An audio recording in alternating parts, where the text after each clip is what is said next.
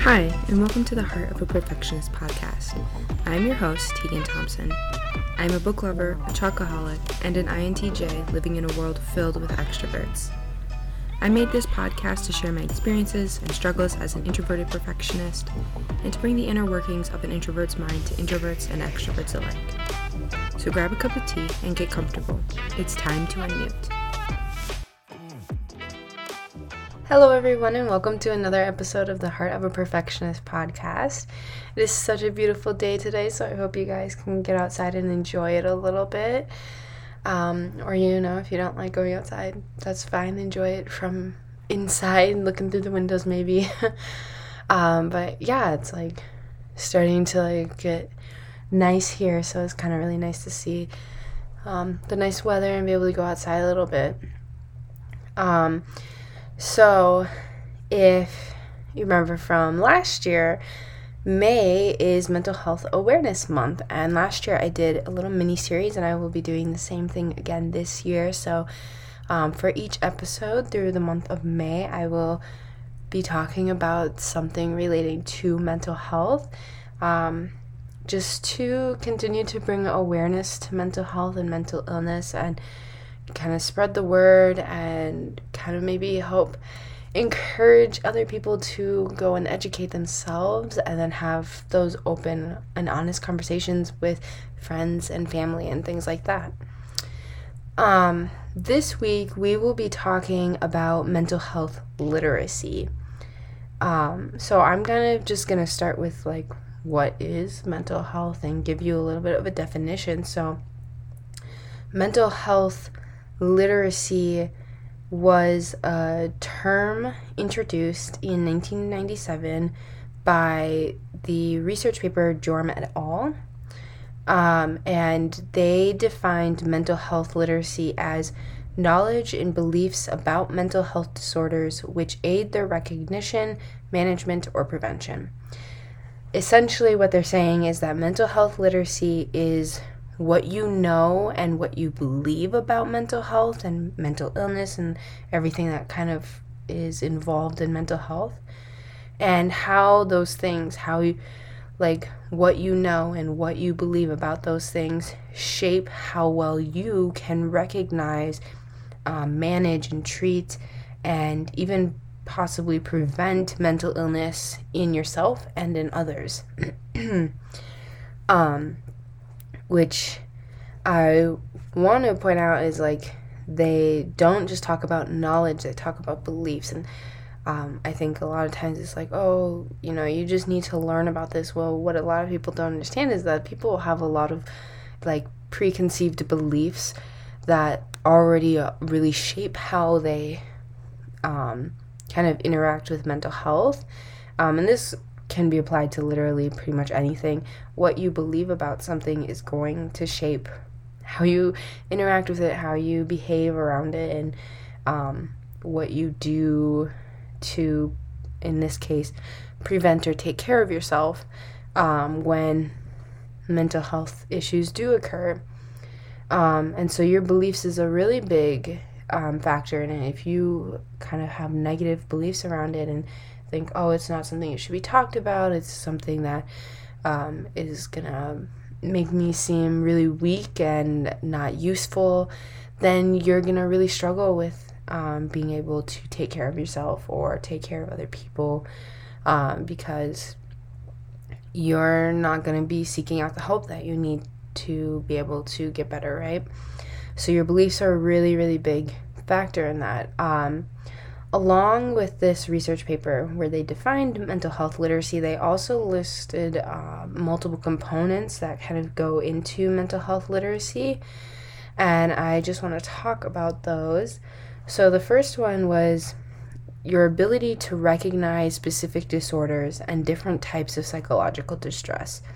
And this makes a lot of sense. You have to learn how to differentiate between all the different mental illnesses that exist in our world. Maybe not all of them, but kind of the categories there are, because if you can't differentiate, if you can't tell some sort of difference, you might just think every single person around me who is mentally unwell well, maybe they just have all depression. They all have depression, so I'll diagnose you all with depression.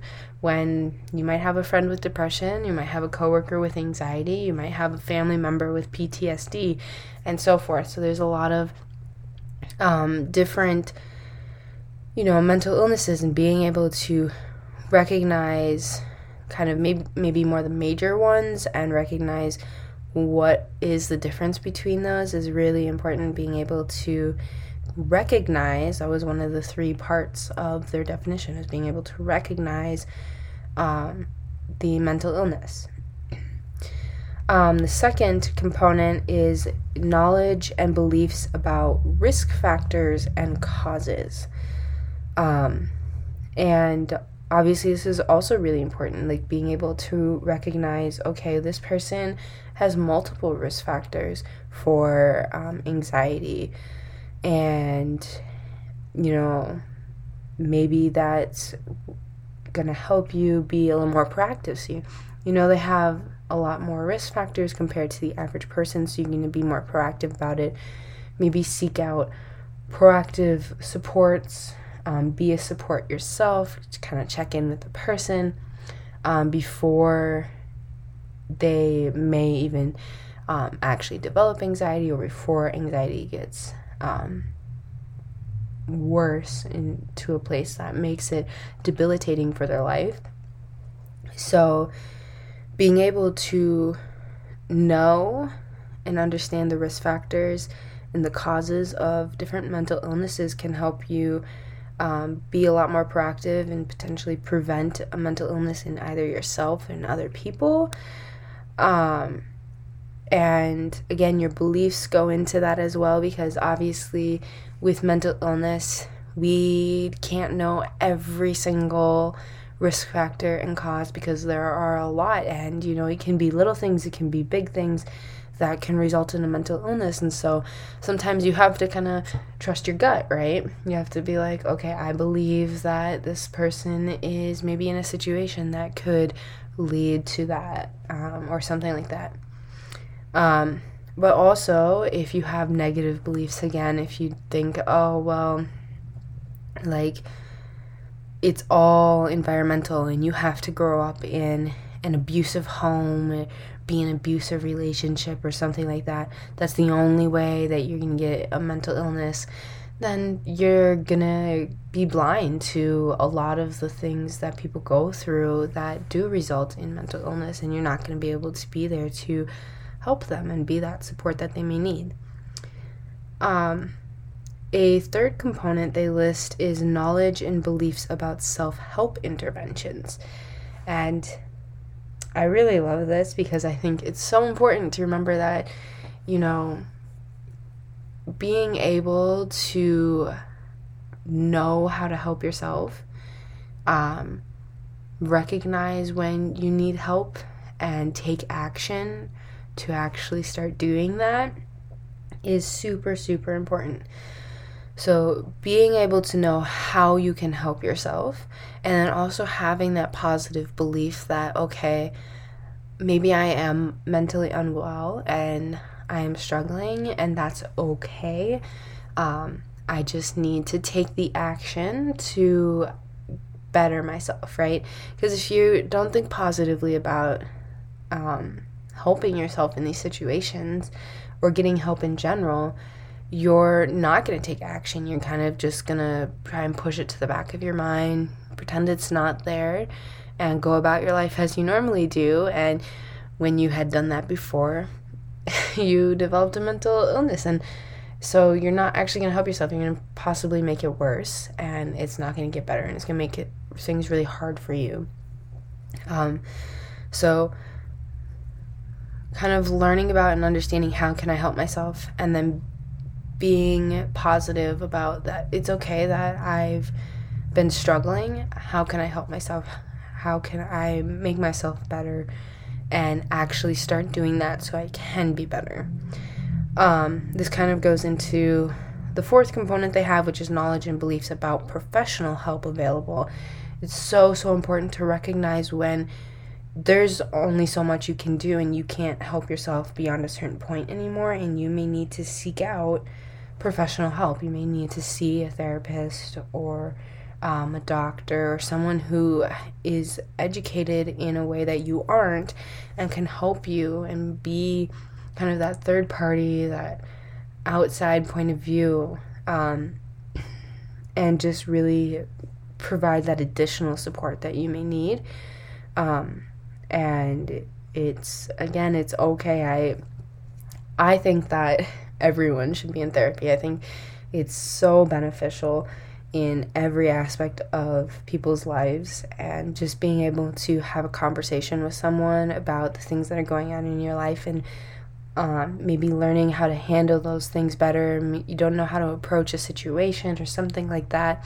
Maybe you're worried about entering a new stage in your life or something, and just being able to have those conversations with people, I think it's so healthy and so beneficial. And so my belief is that everyone should be in therapy, but I know that a lot of people look negatively at that kind of stuff. And so just educating yourself and being more open-minded around it, maybe pushing yourself to be like, okay, like, why do I actually feel so negatively towards seeking out help?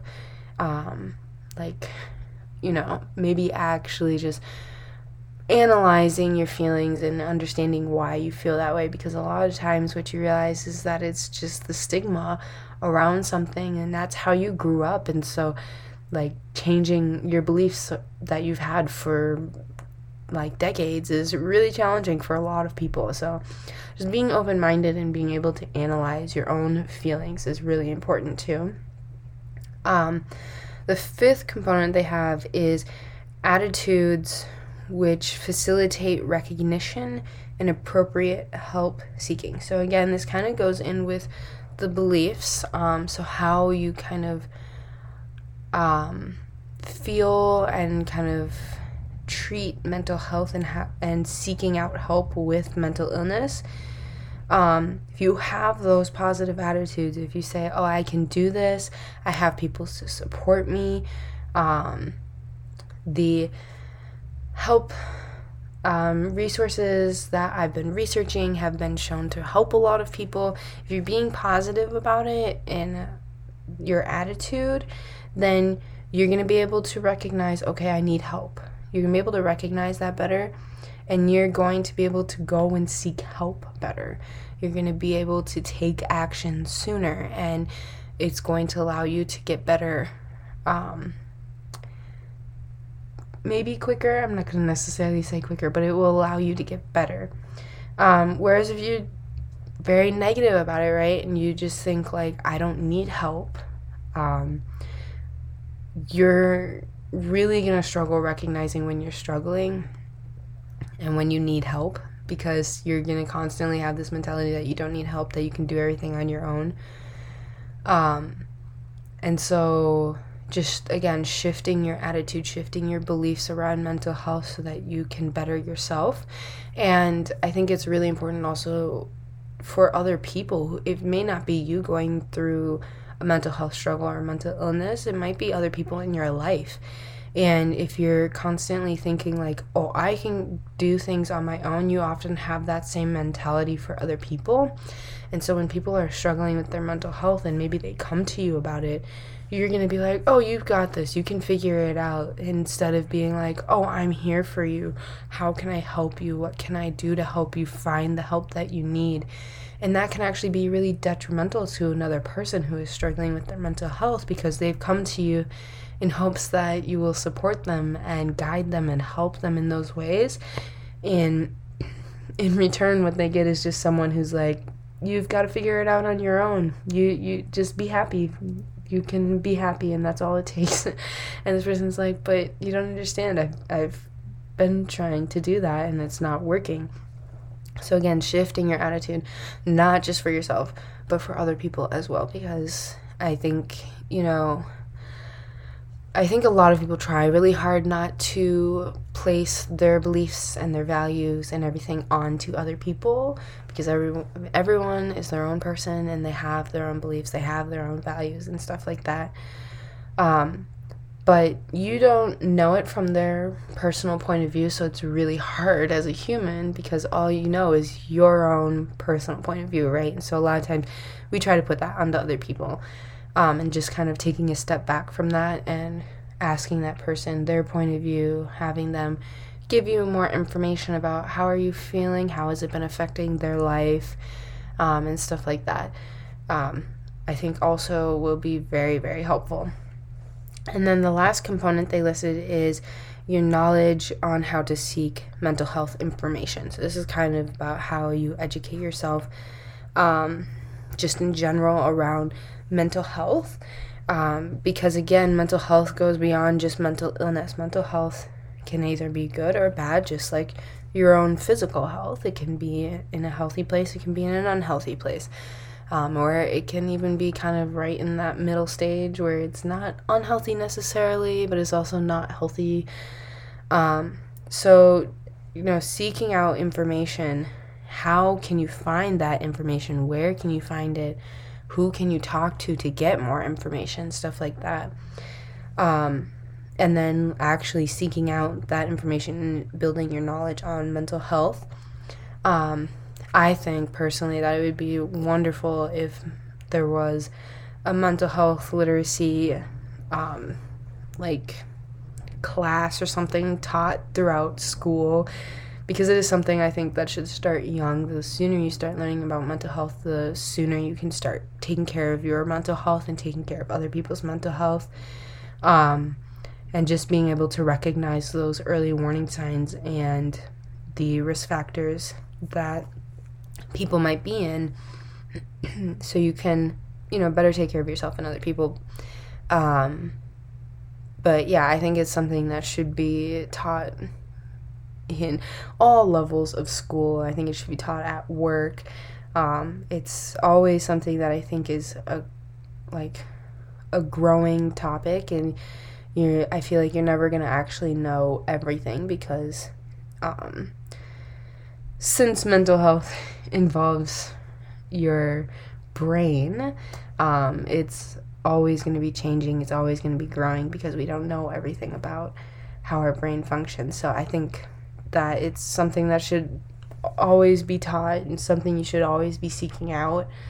And then, on the reverse side, also always having conversations about it. I think it's really important to, once you do educate yourself and you do understand that, how mental health works and how you can recognize it, how you can manage it, and how you can even prevent it, right? To not keep all that information to yourself, to share it with people, to have conversations, to kind of start probing at people and kind of making them question, oh, what's my mental health literacy like? Do I need to learn more? And the answer should always be yes. But kind of pushing them to maybe start thinking about educating themselves on mental health. So it's something we're always working on. And I think just being able to have more open conversations about it is going to really help change that stigma so that we do have the more positive beliefs and attitudes around mental health. I think that's such a positive thing because the sooner we can change the stigma around mental health, the sooner people are going to start being trained on how to recognize how to manage and treat their mental illness, and then also how you can prevent mental illness for yourself or for others in the future, right? So the sooner I feel like that we remove the stigma around mental health, I feel like the sooner we can increase mental health literacy for everyone. And the sooner we increase mental health literacy, the sooner we can start decreasing the occurrences of mental illness and hopefully making society a healthier place, both mentally and physically, because those two play a very big role together. Your mental health impacts your physical health, and your physical health impacts your mental health. They're very much intertwined. So I think, we just got to work together to educate ourselves and other people and grow the mental health literacy of the world. So yeah. Thank you so much for listening to this week's episode of the Heart of a Perfectionist podcast. If you enjoyed this episode or if you learned anything new, please go share it with a friend. And as always, have a great weekend, and I look forward to seeing you guys again next week on the Heart of a Perfectionist podcast.